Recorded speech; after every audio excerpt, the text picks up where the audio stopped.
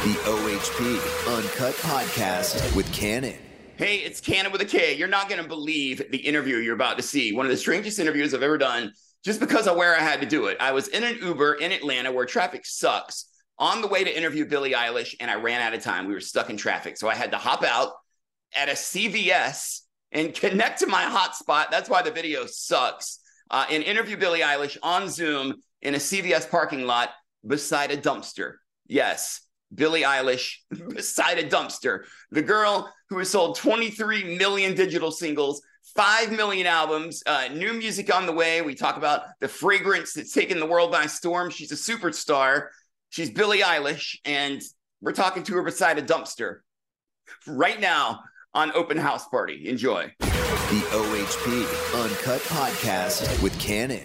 Hey, Billie. What's up, Cannon? I'm joining you today from the parking lot of a CVS in Atlanta because I was running late and I had to pull over to do this interview. I was literally looking at your screen like, this man is in the middle of the road, but look at that. Tight. We had to get it done. When it's time, it's time. How are you? I'm good. How are you doing besides being in the parking lot? Yeah, I'm pretty good other than that. I'm out by a dumpster right now, and I'm not even lying. I saw you in Atlanta here the other night at Music Midtown, and you absolutely murdered it, girl. Thanks, man. It was fun. I love Atlanta. It's my favorite place. It was so cool to see you performing with the skyline in the background, and people are losing their minds. And I was reading the reviews, and this is my favorite one. Someone needs to hand me a cigarette and hose me down. Yeah, it was so muddy. I felt so bad for everybody out in the crowd. It was like they were standing in, it was just feet of just mud straight up, like full. I know, it was like Woodstock submersion. Yeah, not feel bad. Everyone was having the time of their life, and it's got to be crazy, like seeing people of all ages out there losing their shit, huh?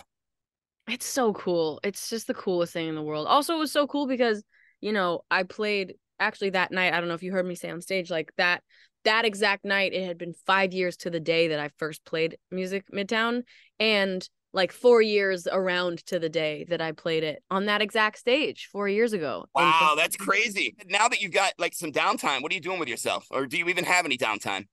I am making an album. I'm like in the somewhat final stages of album making right now, which has been really cool. Phineas and I are just like hanging out, making food, playing pickleball, and making an album constantly. So it's been a vibe. It's a good time right now. But yeah, I've just been working, making music, coming up with ideas, and just like trying to just hang out and like live my life. I feel like I've been pretty sequestered for the last like 6-7 years of my life, and I feel like I want to live a little more. So I'm opening myself up to more experiences in the world, How has like the creative flow been? I know you went through a little slump and you kind of came out of it when you made the song that we're about to play here in a second. But how's the creative flow been recently? And when you do get in a slump like that, how do you get yourself out? Is there really any way to mentally like get out of that?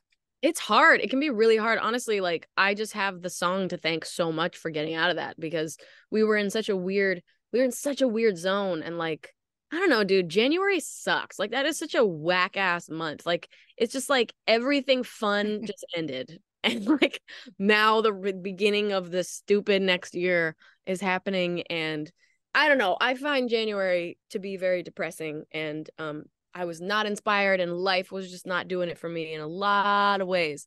And I don't know. I was just like really nervous. I was like, damn, am I like never going to come out of this like weird funk? And thank God for this song and the inspiration that it gave me, because it really opened me right up. And right now, like I don't know, the creative stuff is like it's been real. It's been good. We've kind of like, we hit our stride a couple months ago, and I've just been ever since just like making stuff. And like right now we're in the stages of the album of like bringing everything together and just making it feel like one piece of like work and art. And it's been really cool. I'm really excited about it. I can't wait to hear the entire thing. Let's talk about your fragrance. Let's sell a little more perfume before you go, Billie. I just bought some for my daughter for her birthday.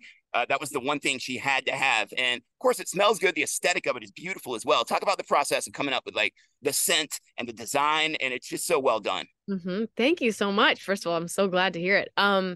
Well, fragrance has just been like something I've loved for my entire life, and just anything scented is just my shit. Like that's just something I've always loved very, very much. And I never thought it would be a reality to make my own fragrance. That's just something, such a pipe dream in my head.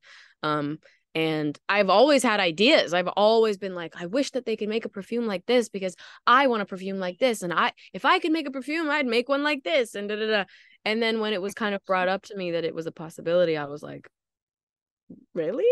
And I was just really excited and had all these ideas that I'd been, you know, churning on for my entire life as far as I'm concerned. And yeah, I just had this whole idea of I knew the bottle idea, and I don't know, it's just all had just been brewing for so long and finally came to light, and I just was so excited. And since then it's just like, you know, we made Eilish 2, and maybe there's another one coming, and it's just like, oh, nice. I'm gonna keep it going. There's maybe a third, and then there's also gonna be more in the future, forever, hopefully. So I'm really excited about it. Well, we can't wait. I appreciate your time, your art, your energy, and just everything about you. Artists like you don't come along very often with something so unique to offer, so many unique things to offer, and you just mean so much to us. I just want to send you all the love I have. Thank you so much for your time, Billie. God, that's so sweet. Thank you so much. Great talking to you. Get home safe. Goodbye from the dumpster. Yeah, hell yeah. The OHP Uncut Podcast with Canon.